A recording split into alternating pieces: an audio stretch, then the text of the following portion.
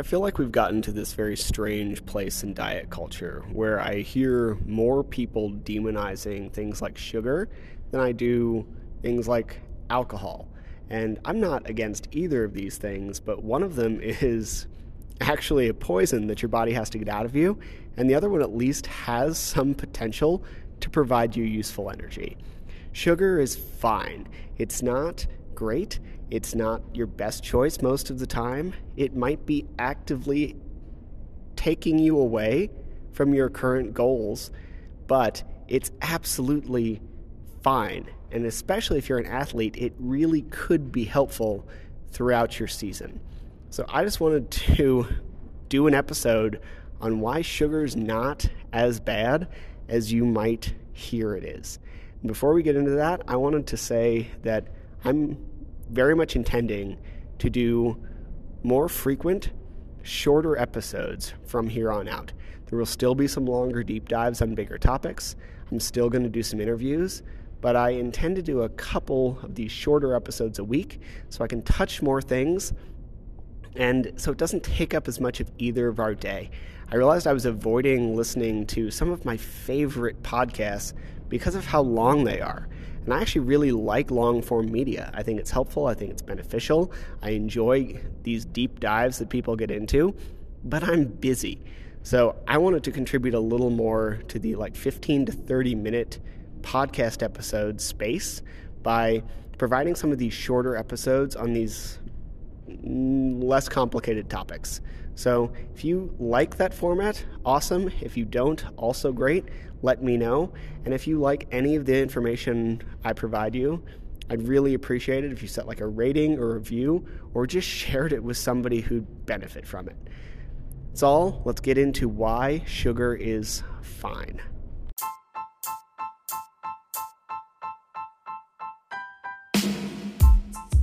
Welcome to the Eat Well, Sleep Great, Run Far podcast. My name is Will Frantz, and I'm here to help you go farther, faster, and longer without injuries, gut problems, or giving up your favorite foods. Today, I want to talk about sugar, and before I get started on this, I just want to say that sugar is not the evil thing that we often all make it out to be. I hear people talk about sugar in one way or another, almost every day. And so much of it is wrong. It does not directly cause obesity. It does not directly cause inflammation. And I'm not saying it's a savior that we should all just binge on, but we should also stop acting like it is the worst thing in the entire world. Before I get started, I wanted to say that my schedule's gotten weird again. And I've decided to try to do more live videos in this group, more often, and have them be shorter. So if you don't like this format, please let me know. But this will lead to probably more information overall, but me not trying to have to set out an hour of my day on whatever day of the week that seems to fit. So it should lead to more overall information and less stress for me. It will also lead to more podcast episodes, etc. So I think this will be better. Again, if you hate this or if we need to do a deep dive on something, we can block it out. But for the most part, I think this will be better. Anyway, let's get back to sugar. I don't know how I got into the position of defending sugar. It's a weird thing being a coach who cares about the truth. I don't eat a lot of sugar. I don't like candy. I don't have a big sweet tooth. I will eat an entire tray of brownies, but beyond that, and some ice cream, but beyond that, it's not a thing I have a big craving for. And as a result, I feel very strange trying to defend this thing that I don't really care about all that much in my personal life. But I think I see so much misinformation put on about this, and I just wanted to share in hopes that it might help someone, because it would have helped me when I was younger. So sugar is not, again, a miracle nutrient, but it's also not great. We hear that it causes obesity. We hear that it causes inflammation. I have a lot of people ask me how they can fuel their races without the use of sugar. But sugar really only does negative things in like a caloric surplus or a deficit or where you're missing something else. If we're looking at the obesity question, the insulin model of obesity, the one that says like carbohydrates cause obesity, has been disproven repeatedly, time and time again, and is still being pushed, but it has so many adjustments to it that it now basically just says that an excess of calories will make you fatter and also raise insulin. It is no longer even presented as the direct cause anymore because of how incorrect the data has proven it. And we should also just stop demonizing insulin. It's a thing that we need to not die. So the more that I see this constant demonization of a hormone, it is exhausting. Much like testosterone or estrogen or any other hormone that we have, cortisol, yes, you can have too much of it. And for example, if your cortisol levels are constantly elevated, then you're going to be stressed and tired and kind of not a great person to be around. But this is the same with insulin. It doesn't make cortisol bad. You need it in order to function throughout your day. You need insulin in order to be able to digest food. It's a thing you need. So it is not the devil. And a lot of these people talking about insulin, like everybody in the world should wear a continuous glucose monitor all the time and avoid anything that creates a spike. Nutty. Fair. Probably would be good if we all like got an insight of what those foods were for each of us, but we should also stop treating it like it's terrible. Second, most high carb foods that people demonize are also high fat, which is why they taste so good. Potato chips, cake, pizza, all of these things are calorically more fat than they are carbs. So it is not necessarily the sugar, it is the fact that they are hyper palatable. Now, as athletes, carbs are helpful. They are not essential, but we see a performance increase for everybody when we include carbs. This includes like Olympic race walkers and golfers. If it helps them, then it is going to help your running.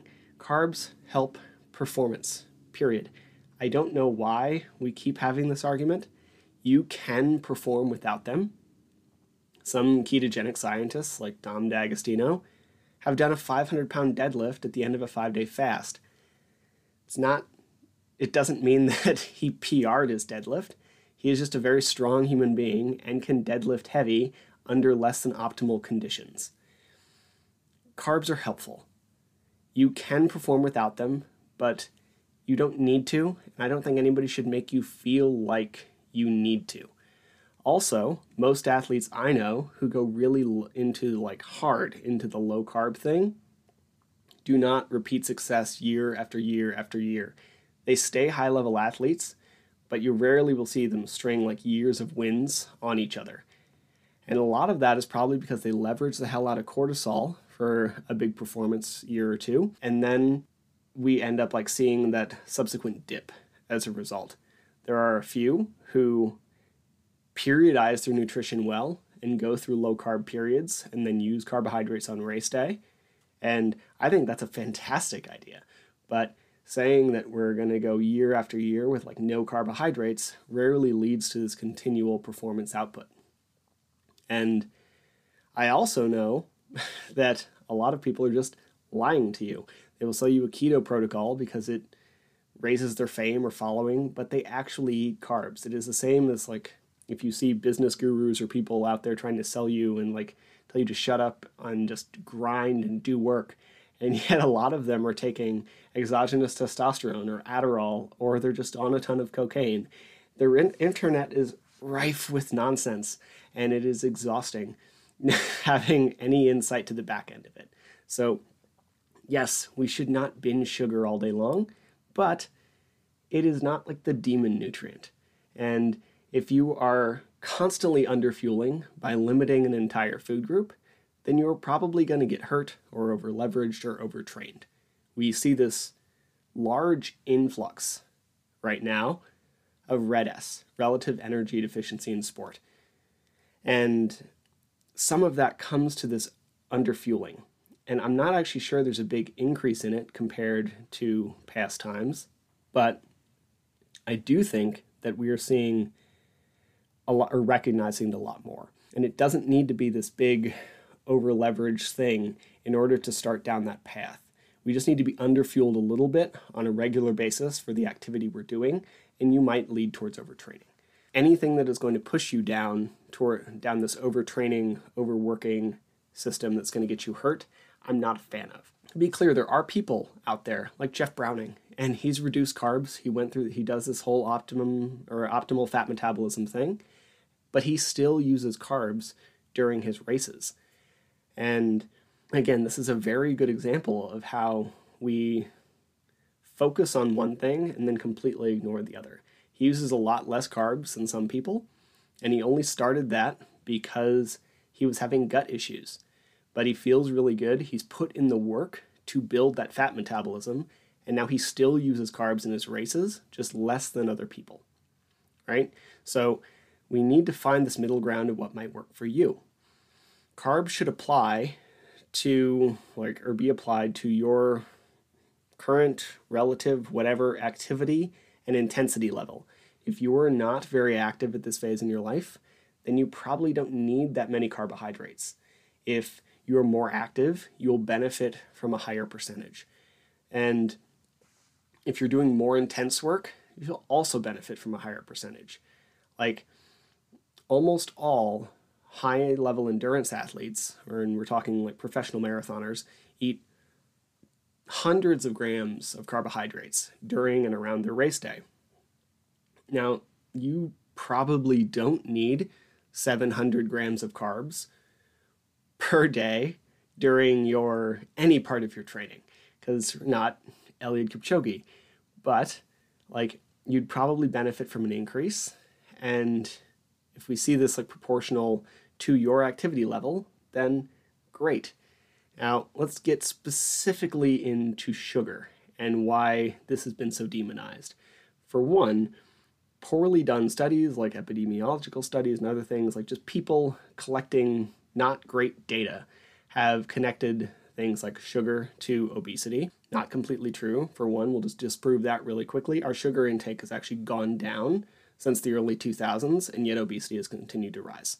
So it cannot be the primary cause. Now, we also see things like inflammation, which again, only really comes in tie when we're taking in a caloric surplus. A lot of the things that you can see that are negatives of sugar comes because sugar comes and replaces other nutrients in someone's diet. For one, whole foods that have fiber in them. So a lot of the negatives from sugar intake are pretty equally attributable to a lack of fiber or other nutrients. If you're mainlining sugar and we're comparing equal calorie diets, then you're not getting your carbs from somewhere else. So whereas something like fruit might have a ton of sugar, you are not getting any of the nutrients or fiber from that. We're looking at a replacement, and you were lacking as many good things as you were adding what we might call a negative thing. If we take studies where they have an equal calorie, equal macronutrient diet, they make sure that all your nutrients are good, and then they swap out some of the, let's call it less helpful carbohydrates. So if we swap out rice for just sugar, then we don't see a lot of these negative effects. A lot of the reason some people have issues with high sugar stuff on race day is completely due to lack of hydration. So if you take a GU, and if you read it, it'll tell you to take it with, I think, 8 ounces of water. And the reason is because if you get that much carbohydrate, like a brick, in your stomach, you're likely to feel sick. You need to dilute it. And if you're dehydrated, you're not going to be able to digest it very well. It's going to sit there and it's going to make you throw up. And when I have a lot of people go through their nutrition stuff, we realize how much they've been underhydrating for something like an ultra. We talked about this in the past, and we can dive into it again, but however you hydrate for something like a marathon, it is a shorter effort. The longer you go, any hourly level of dehydration is going to stack over time. So if you are dehydrating a little bit every hour and your ultra takes you 12 hours, if you did a 4-hour marathon, that level of dehydration would have been okay. If you do an ultra and it takes you 12 hours, that relative level of dehydration per hour will stack up by that hour 12. You're going to be quite dehydrated, and you're not going to be able to digest this sugar. So we need to make sure that our hydration's on point through something like a sweat test or lots of experimentation or a reasonable amount of both. And then if we look at like the people who want to do nothing but whole foods, we see an imbalance here because something like a potato can actually raise your blood glucose even more than pure sugar. So I don't really see the difference between something like a potato at an aid station and a gel if we're looking at a pure like fueling perspective. Yeah, potatoes have a lot of potassium. They have some fiber in them. They're a good whole food. I think you should probably eat them. But they are functionally very similar to a gel packet when it comes to fueling your race day. So why we favor one over the other partially is going to be because of how it sits in your stomach. Potatoes are going to digest a little slower, or try to digest a little slower. So we're not going to see necessarily, or in your stomachs, they're going to break down a little slower. So we're not going to see this big thing. And then when they exit into your small intestine, you're going to see this big glucose spike. Whereas something like a gel is going to try to break down immediately because that's what it's designed to do. And then you're going to get this sickness feeling. So this is a lot of the issue that we're seeing. It's just not quite a full understanding of how sugar works. And when I hear people talk about sugar, I hear everything from saying fructose is great to glucose is great to whatever. They are different, but they digest differently. Fructose digests through your liver, etc. But when we're looking at like health things, like the amount of misinformation I hear is just nuts. I mean, I hear people demonize sugar more than they demonize alcohol. I hear some of these biohacker people online demonize sugar more than they demonize like nicotine. It is insane. We have two fairly highly addictive substances that don't really benefit you from a health perspective and have negative effects. Alcohol, nothing but empty calories, poison. Nicotine, yes, it has some brain benefits, but it's also highly addictive and like drops your dopamine levels.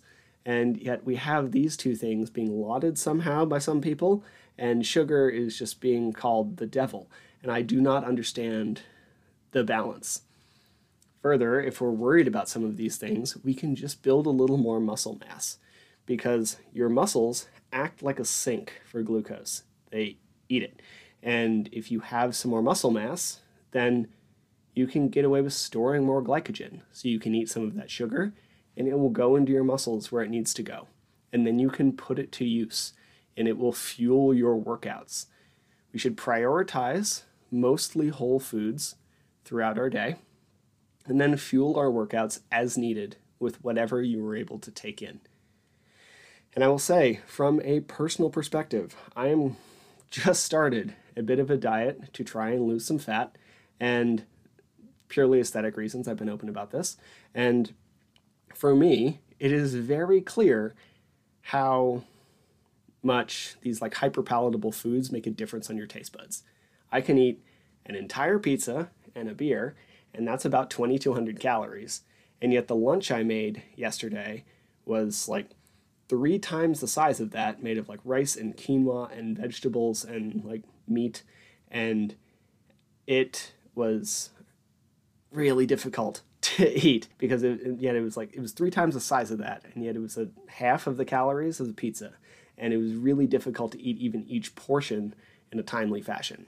So whole foods will help largely because of their satiety. It has very little to do with their sugar breakdown or whatever. So I will also hear people talk about things like whole natural sugar, like maple syrup or molasses or honey versus processed sugar. And there just really isn't much of a difference.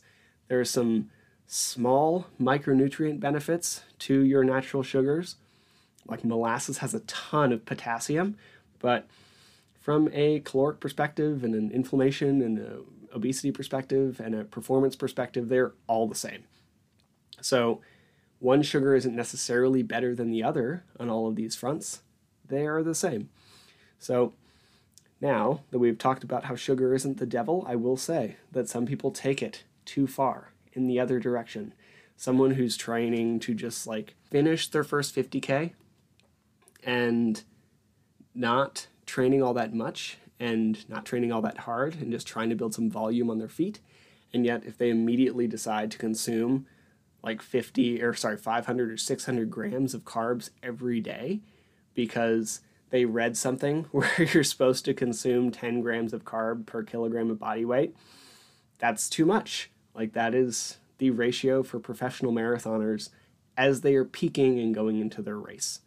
It is not a one-size-fits-all thing. We still needs to fit you. I have absolutely justified less than ideal food habits during training. And some of that is an overreaction to years of underfueling myself and getting injured. But ideally, we would find this balance, make sure we fuel enough, and not stress too much about where it comes from. There are so many people who seem to think you are going to blow up if you even think about like running without fueling. Like, you might not need to fuel a morning effort under an hour because you probably had dinner and your glycogen stores are still full. Arguably 90 minutes, but that 30-minute windows where things start to get weird. So if we're being safe, we'll call it 60. And you might get a little more of a hard workout if you do fuel it, but we're not going to call it strictly necessary. And if you dive into any dietitians like deeper posts, they will say that. But fueling shorter morning workouts is basically a measure of insurance, where like much like running in the morning or doing your workout in the morning is a measure of insurance to make sure you'll get it done. If you go work out in the morning for an hour and you don't fuel it prior and you make sure you get your post-workout meal, you're going to be fine.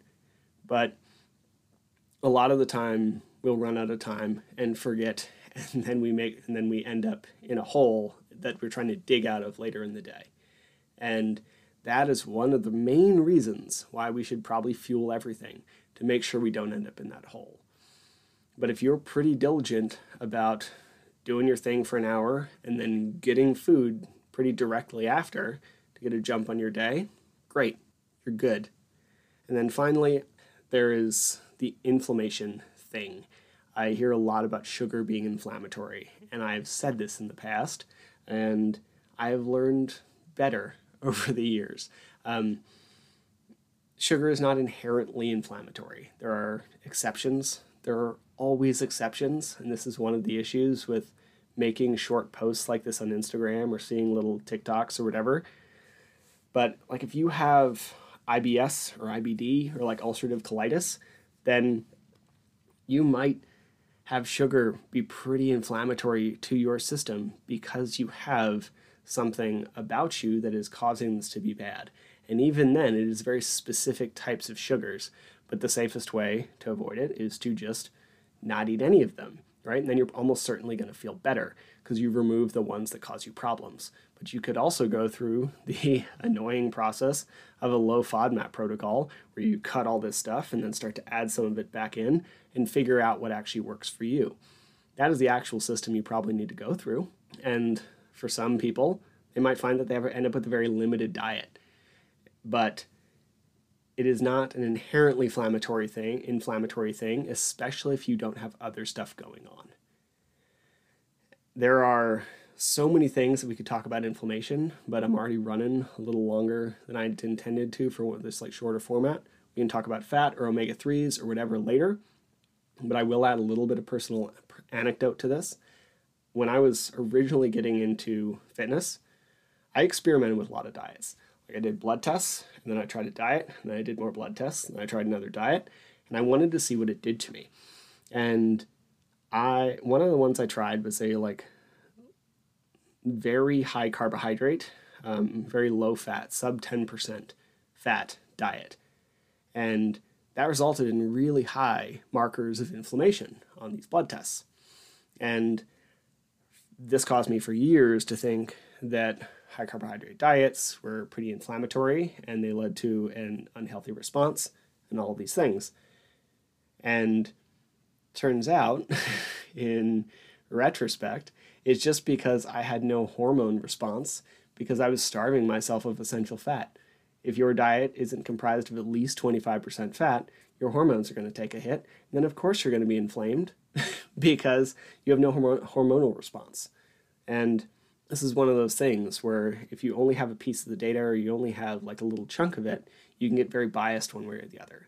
But if we look at the overall picture of what we know from years of systemic studies and all sorts of other stuff, we can get a much better idea of how to make general recommendations. Now, again, if you're doing something and it works for you, if you struggle with sugar cravings and you know that like one bite is going to lead you into a binge, then maybe you don't eat a ton of it.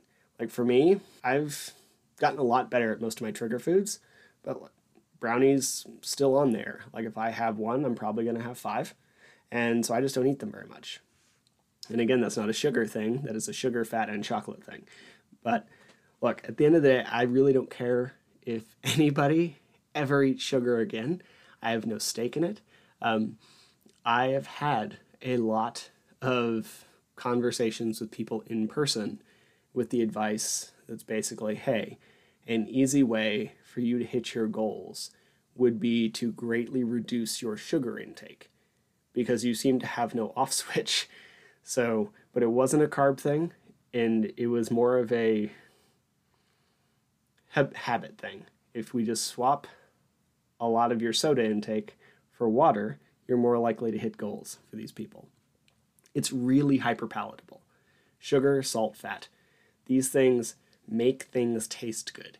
And it is really easy to overeat when things taste good. And if we're overeating or greatly undereating, then we're much more likely to end up in a place of inflammation and problem. But sugar, as like this demon nutrient, we should stop demonizing sugar when we don't have any idea what we're talking about. And when I hear someone throw out sugar as this terrible thing to eat, it's like when I hear someone demonize lactic acid instead of lactate.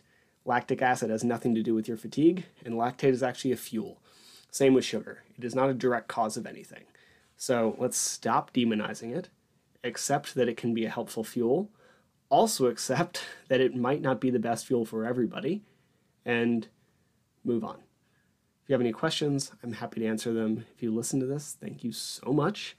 And again, I'm going to try to do some of these shorter ones a little more often. So if you have any questions, pop them in the group, and I'll be back on here soon with another one of these. Hope you have a great night. Thank you for listening to the show. To be clear, I'm not a doctor nor a registered dietitian, and nothing you heard was medical advice. You should always speak with a qualified medical professional before making any changes to your training regimen. If you enjoy the podcast or found it useful, please take a couple seconds to give it a rating or share it with a friend. Every little bit helps. And if you want more of this information, please head to the Trail and Ultra Running Nutrition group on Facebook. You'll be in good company with other like-minded people who like to do hard stuff outside.